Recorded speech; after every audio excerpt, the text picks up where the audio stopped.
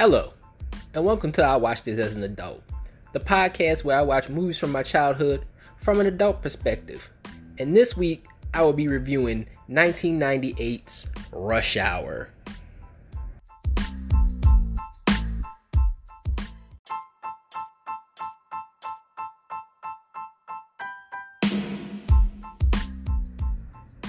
Alright everybody, Rush Hour, 1998. You know, I like to start off with how old I was when I saw the movie and how I saw the movie.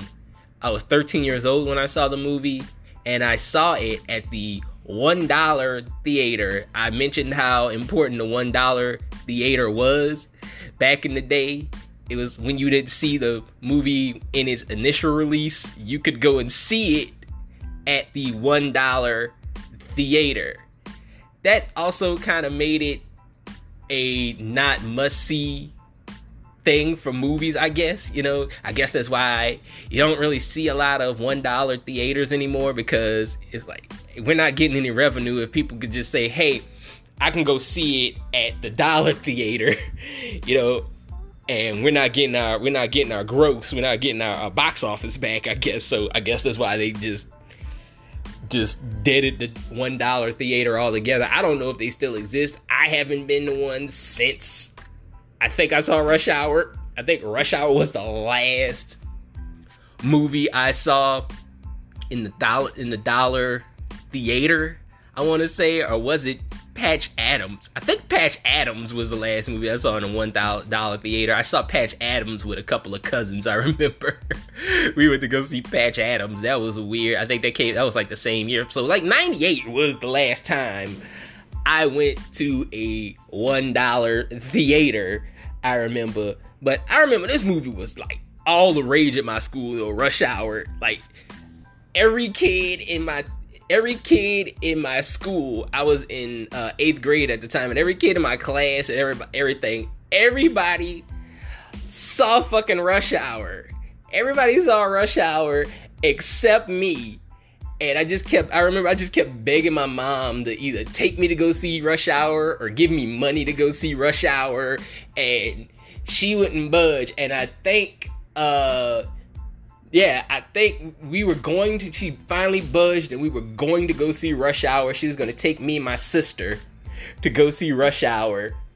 And we went to the theater, and it was shut down. And we didn't go to the $1 theater. It was the regular theater. They had shut that sucker down. It was like boarded up and condemned, and we didn't even know that movie theater was shut down. And there was no other movie theater in our area, so I had to wait to go see Rush Hour, and because my mom wasn't going. I think by this time they had the theater that was way across town, and my mom wasn't going that far. So like, my mom was not going all the way out there. So she was like, well, I guess you can't see Rush Hour now. So we waited a couple months. I saw it because the movie came out in August. I want to say I saw it like in November. I want to say I saw the movie in like November at the dollar theater. And then I went back to school like, hey guys, I finally saw Rush Hour. And everybody was like, so what? We saw it months ago. So once again, I was not the cool kid. But anyway, yeah, back to this movie. Let's get to this movie. And like, there was kind of like a weird thing going on with like buddy cop films at this time as well, because this is a buddy cop film. The buddy cop film genre was kinda dying, you want to say, because back in the day you had Lethal Weapon. I think at this time Lethal Weapon 4 had come out. I remember I saw Lethal Weapon 4. That had come out at that time. That was like the only other buddy cop film that came out in 1998, which they were like the original buddy cop film. I guess you got Red Heat. You got John Belushi with Arnold Schwarzenegger. What's some other buddy cop films I can't really think of? The third Die Hard is kind of a buddy cop film with Bruce Willis and Samuel L. Jackson. And that's one that'll probably be coming up in the future, because I fucking love that movie. That is one of my favorite movies. I love all the Die Hard movies except 5 and 4. But the first 3 can do no wrong with me. But there were a lot of the buddy cop genre was kind of dying.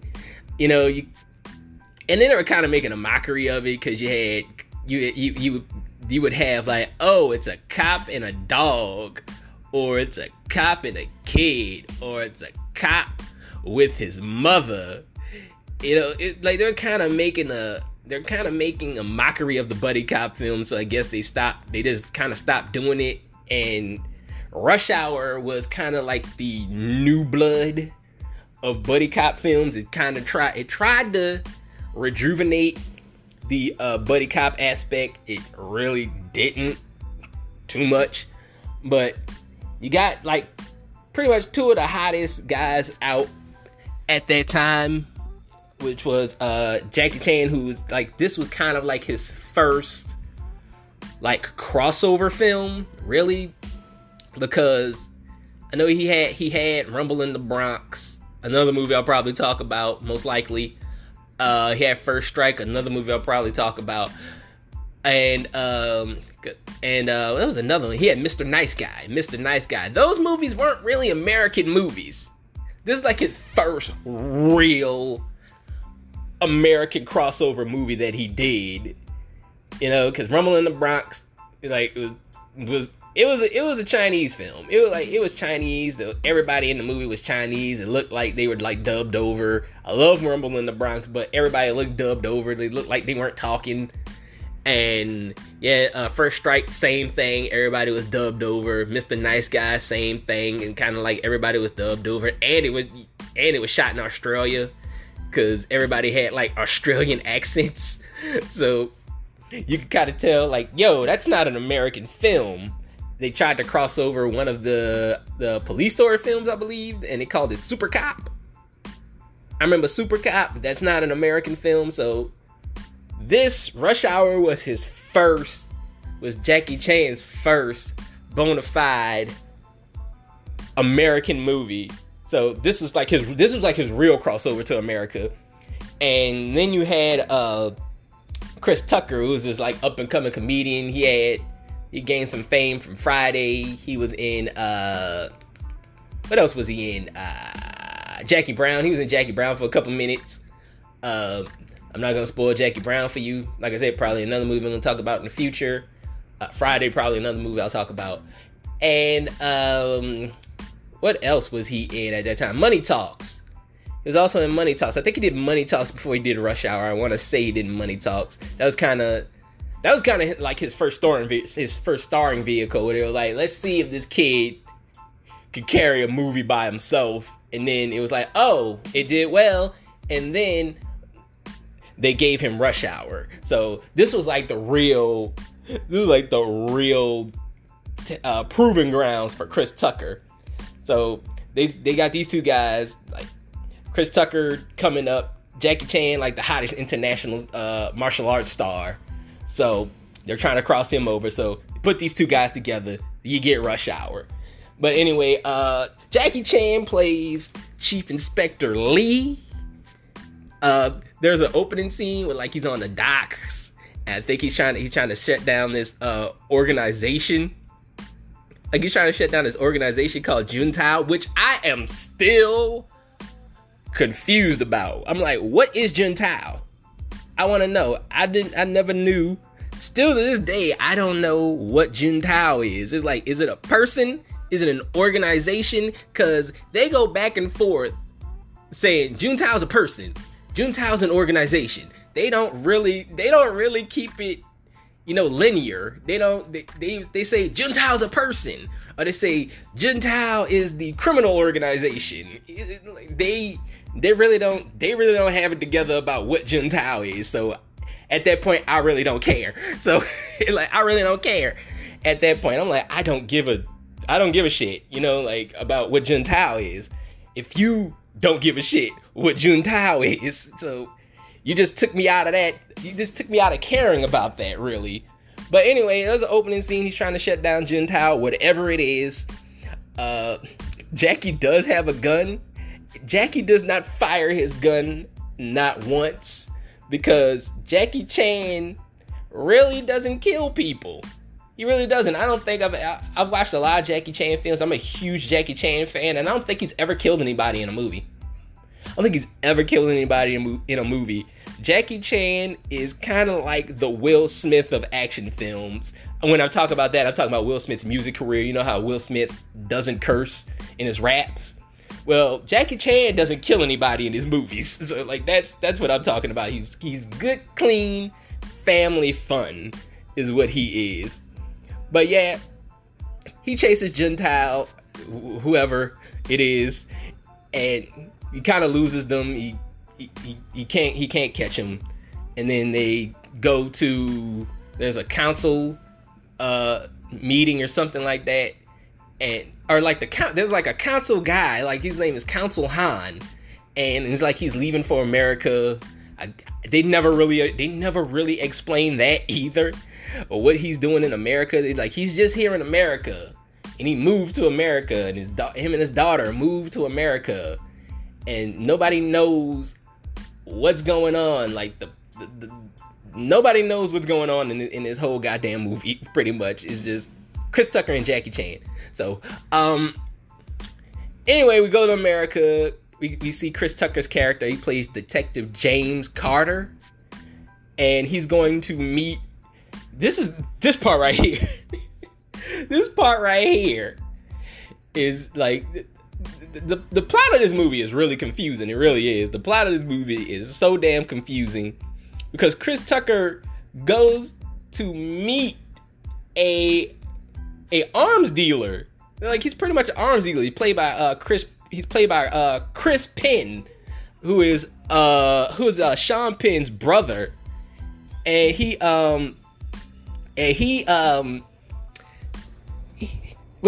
selling arms. Like, he's selling arms to people, and Chris Tucker goes to meet this guy by himself. He goes to meet this dude by himself, and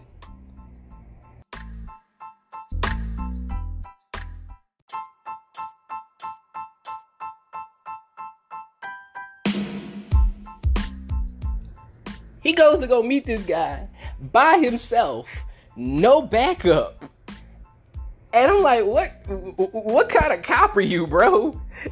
I'd seriously say that. But anyway, he goes to meet the guy, and he has all the weapons. He has the bombs and shit. He has something called C4, and it's Chris Tucker. It's pretty much Chris Tucker doing his best Eddie Murphy and Beverly Hills Cop impersonation at the beginning of this movie. But then the sting, quote unquote, I don't know how he was gonna arrest this guy. I don't know how he was gonna bring him down. It was just him, and he's got all this shit in his car. I don't know how he was gonna bring him down. But anyway, the sting is interrupted by two uniformed cops, and they're dumb apparently, but they should have been there for backup anyway. But they don't know that Detective James Carter is a cop. They just see him as a black dude in all this goddamn leather. He's wearing like a leather jacket. He's wearing leather pants.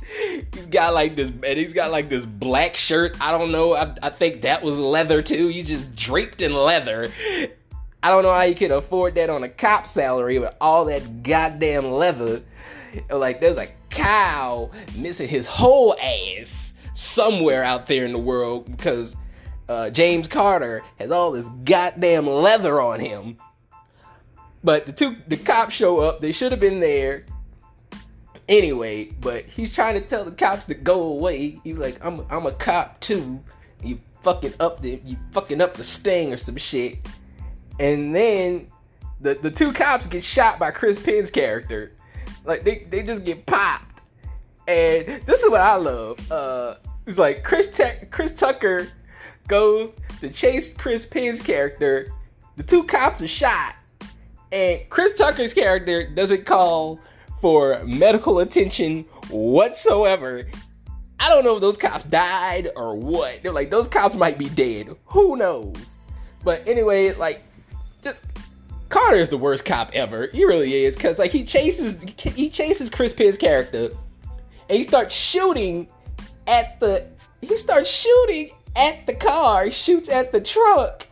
And Chris Penn tells him, he's like, no man, don't shoot. I got C4 in the trunk. And he just rolls out of the car, and then he shoots it, boom, and it blows up. And like, anybody could have been standing there. There could have been a family standing there. He doesn't know. I'm just like, Detective James Carter is reckless as fuck. He's a reckless ass motherfucker. He's the worst goddamn cop ever. Anyway, we're moving on. The Hong Kong council guy, I don't know, I forgot his name, Council Han, that's his name. Council Han is in America. He's got his daughter.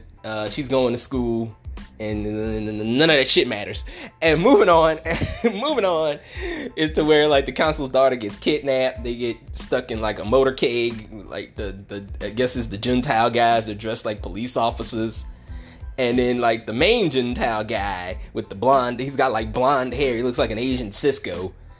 And then he shows up, and this motherfucker is scary as fuck, really. Because, like, he grabs the girl. He shoots the two guys in the car. And, like, you guys see, like, blood splatter on her face. This is supposed to be a PG-13 movie, by the way. You can see blood splatter on her face. And, like, she's running. And like, it's kind of a terrifying scene. And she hits him, and he's just looking. He's got blood coming down his face, looking like the goddamn Asian T-1000. And he's just like, he's just like looking like, we gonna get that bitch. And like, she's running. Some dude on a motorcycle grabs her ass. She got blood on her, and then they just throw her ass in the fucking trunk. You know, like, and I was just like, wow. I'm like, that was really fucking intense for PG-13 movie. I don't know. Maybe I gotta stick up my ass. I don't know, but that was a little bit too fucking intense. But for a movie that wasn't really that violent at the beginning, it just gets real. That scene just gets real fucking intense. But anyway, we're back to James Carter, I believe. No, we're back to the FBI guys. The FBI guys show up, Council Han, who gives a shit. But really, and we go back to what you really want to see. Chris Tucker doing comedy. You know, so Chris Tucker does his little routine in the police precinct, talking about what he did and all that shit. And Elizabeth Pena shows up. Let's stop right there, and let's appreciate the supreme hotness, the supreme babiage of Elizabeth Pena at this point, because she is fucking hot in this movie. I'm looking at it, just every scene she's in, she's just fucking hot. You know, she's got the little fucking Tony Braxton bob, you know, like, she's got that going on. She got those pouty lips, you know. She's, oh my God. I know she passed away. I know she's a dead woman now, but I was still seriously crushing on Elizabeth Pena in this goddamn movie. Goddamn, she's so fucking beautiful. But anyway, she plays detective. Is she a detective or officer? I don't know. She's in plain clothes as well, but she says that she works with Bomb Squad. I think she's Bomb Squad. I don't know if they call them detectives. I don't know shit about cops, obviously, but you know, I don't know shit about cops. But she tells Carter that why didn't you take Bomb Squad with you? You know you need Bomb Squad with you, and she's absolutely right. Why didn't you take Bomb Squad with you? That was really dumb, because you know this nigga got explosives in the goddamn trunk. What was wrong with you, bro? But anyway, she tells Carter that he's getting suspended, and he deserved to be, because he was reckless as fuck throughout this whole goddamn movie. You know, like, just that whole first scene, this whole movie, he's just a loose fucking cannon. He needs to be suspended. But anyway, yeah, he goes to his captain and asks if he's being suspended. The captain is on the phone with the FBI because Council Han is saying that he wants Lee on a plane to go and search for his daughter and stuff like that. The FBI don't want to deal with Lee, so they say let's go get some LAPD schmuck to go and pick up Lee and show him around and just keep him away from the case. And so they call the LAPD captain. Carter just happens to walk in, and the captain's just like, hey, I got a guy for you. This guy right here. And so Carter is the guy that is tasked with taking care and keeping Lee away from this whole case. But that's that. And the FBI is racist. Can I say that? The FBI is racist as fuck in this movie. I guess they would be. The FBI was started because of racism. Hot take. But hot take zone right there. But anyway, Carter is with Lee, cause like the FBI. I'm gonna go back to the FBI right quick. I gotta go on a quick FBI rant, cause the FBI calls Lee a chunking cop. The main FBI guy tells Chris Tucker, he's like, I don't need you or some chunking cop getting in my way. I was like, oh, wow, that was super racist. That's the second time I've used this on this podcast, is saying super racist. But that was mad racist, my dude. And the racism doesn't stop there. Because when Carter meets Lee, he calls Lee rice-a-roni. And this is something that I've never thought about. And I got Asian friends. I've had Asian friends since fucking elementary school. I've had Asian friends. And I never stopped. And I had Asian friends in the 8th grade too. I was like, but like, I've never stopped to ask them if they like this movie. I've always wondered if Asian people like Rush Hour. Because I don't think I've ever heard an Asian person say, hey, I like Rush Hour. I don't think I have. But I still laughed at it though. So I was like, I still laughed at the rice-a-roni joke. So, but he called me Mr. Rice-a-roni. So like, I'm no better. So that was that. I still laughed. One other side note I want to say, Jackie Chan and Chris Tucker's suits are fucking fire. I love Jackie Chan's suit. He got just like a straight up fucking black suit with a red tie. And Chris Tucker has like this blue suit with like a purple like a purple shirt or like a maroon shirt with like a fucking blue tie or some shit. Suits fucking fire. If I could find those suits, I would wear those goddamn suits. Those suits are, and I'm not a suit wearer. I'm not really a suit wearer, but I would wear those goddamn suits. Those suits were fucking fire as fuck. But anyway, but the minute that Chris Tucker and Jackie Chan are on screen together, they have chemistry, like real chemistry. It's just oozing off the screen. You can tell another, just like what I was saying with House Guest with Sinbad and Phil Hartman. Another two guys, you could tell like they got along with each other off camera. You can tell those guys were like, hey, yeah, man. And they're still friends today, actually, I heard. I think like Chris Tucker and Jackie Chan are still friends. They say they still hang out and all this shit. So they're really friends. So like those guys have chemistry. Chris Tucker just takes Jackie around. There's a little showing off of Jackie stunts where like Lee goes and leaves Carter. And Carter's trying to like interrogate some guy on a fucking Walk of Fame or some shit. And like he just loses Lee, and then like Lee's doing like all these, Jackie Chan's doing all these stunts and shit. And so that and then he finally finds out, because like at the beginning Lee doesn't speak English. He's acting like he doesn't know what Carter's saying and all this stuff. But towards the end of the little stunt thing that they're doing, Lee finally speaks English, and Carter's face is like, what the fuck? You know, he's like shocked that this motherfucker knows English. So he drives Lee around, keeping him away from the case and shit. And Lee is just like, why you try to keep me away from the case and all this stuff? And they go to a club and all this stuff. This little hole in the wall, little nightclub, little night bar, or whatever the fuck. And Chris Tucker is leading him on some cold leads. He's going to see his cousin who runs, I don't know, like an opium den or some shit. I don't know what the fuck this nigga runs. It's in the back of the bar or some shit. Probably running numbers or whatever the fuck. But they're back there. Jackie Chan says, nigga. He says, what's up, my nigga? You probably know it. It's a famous fucking scene. And that's when the first full fight scene starts. The first full fight scene starts like 35 minutes into this movie. I gotta say, the fight scenes in this movie are not Jackie's best. They're not his best. All the fight scenes are... The best fight scene that they have, I think, is the one in the Chinese restaurant, which is like later towards the tail end of the movie.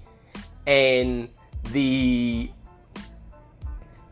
ending fight sequence when they're in the museum expo.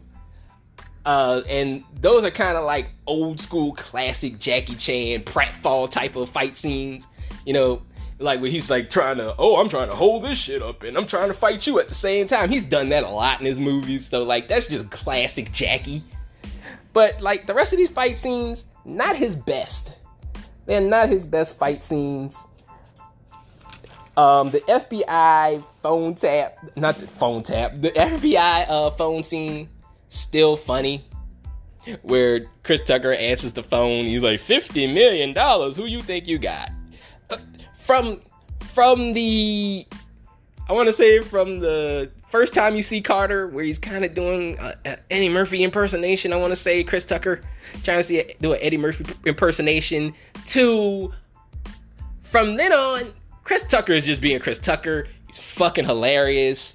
This is Chris Tucker's breakout role. I don't know why he didn't capitalize on this. He really should have. He didn't really do any more movies after this. I don't know it's mind-boggling how Chris Tucker didn't do, he did The Fifth Element after this. He did The Fifth Element, and that was it. It was Rush Hour, Fifth Element, I think Rush Hour 2, and we didn't see Chris for a while. I want to say from like 2002 to about maybe 2007, 2008, when the third Rush Hour came out. That was like the first time we seen Chris Tucker in a long time. And then he went away again for a long time. He was in Silver Linings Playbook. I want to say that was like 2013, 2014. I want to say it was when he was in Silver Linings Playbook. And then nothing after that. There was nothing after that. I don't think he's been in the movies since Silver Linings Playbook. Like, Chris Tucker's filmography is very, very choppy, very, very sketchy. I wish he did more movies and capitalized on this newfound success that he had. But he didn't even do stand-up. You could have understand that, he's focusing on more stand-up. But he didn't even do that. He just did nothing. Really, I don't know what Chris Tucker was doing in those long spurts of being away. He was just away. He was just gone. But anyway, you got that. You got the scene where Jackie Chan and Chris Tucker finally bond. I love Jackie Chan's just earnestness in this movie. I love that he's just very noble and very naive at the same time in this movie. But he'll kick the shit out of you. He's got that. There's a Chinese food scene where like they're eating Chinese food. I noticed just now, like watching this movie, the last time I watched this movie, when they're doing the Chinese food scene, Chris Tucker doesn't eat it. He pantomimes like he ate it, but he really doesn't eat it. I found that hilarious. I was like, oh shit. I had to rewind it a couple of times. I was like, wait. he didn't eat the food. Jackie's really eating it. Chris, like, I don't eat this shit. You know what I'm saying? He was just like, I don't eat this at all. So I'm gonna pantomime, like, fake like I'm eating it. So he didn't really eat the food. But then they finally like reveal who the main villain is, and it's so generic. Just so goddamn generic. Like, his motives are generic, what he want. Like, he kidnapped the council's daughter because he wanted some goddamn art. I was like, really? You could have went to any museum and got some fucking art. You had to kidnap a dude's daughter and get some art? Like, it was stupid. His motives didn't make any goddamn sense. He was a generic ass villain. Nobody gives a shit. I don't even think I'm gonna give y'all guys a quiz. It's like, can you even give me the name of the villain from Rush Hour? What's his name? Because I damn sure don't know his name. I don't know his name. And because, like, people say he is Juntao, but then people say that the organization is Juntao. Like I said, like, make up your mind. I don't know, but a lot of people probably say that his name is Juntao, but I don't think this is his real name. If you know his real name, tell me his real name. Reach out to me if you know his real name. You can reach out in a voice message on Anchor FM, or you could like drop me a message at the I Watch This as an Adult Instagram page. You can do any of that if you know the leader of Juntao's real name. Not the actor's name. I know the actor, but what is that character's name? Because I don't know, because he's so fucking generic. And I'm telling you, to this day, I still don't understand the plot of this movie. I still don't.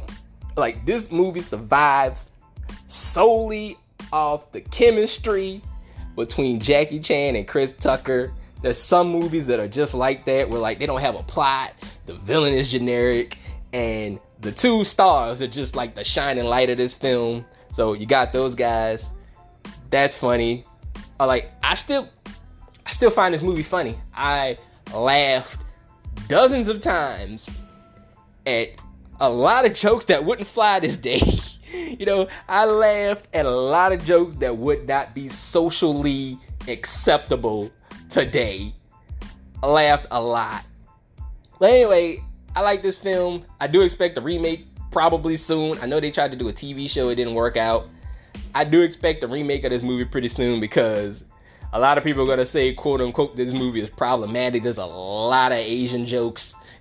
A lot of Asian jokes in this film. A lot of racist Asian jokes in this film. I still laughed. I'm like, so I still fucking laugh. So maybe I'm the problem too. I don't know.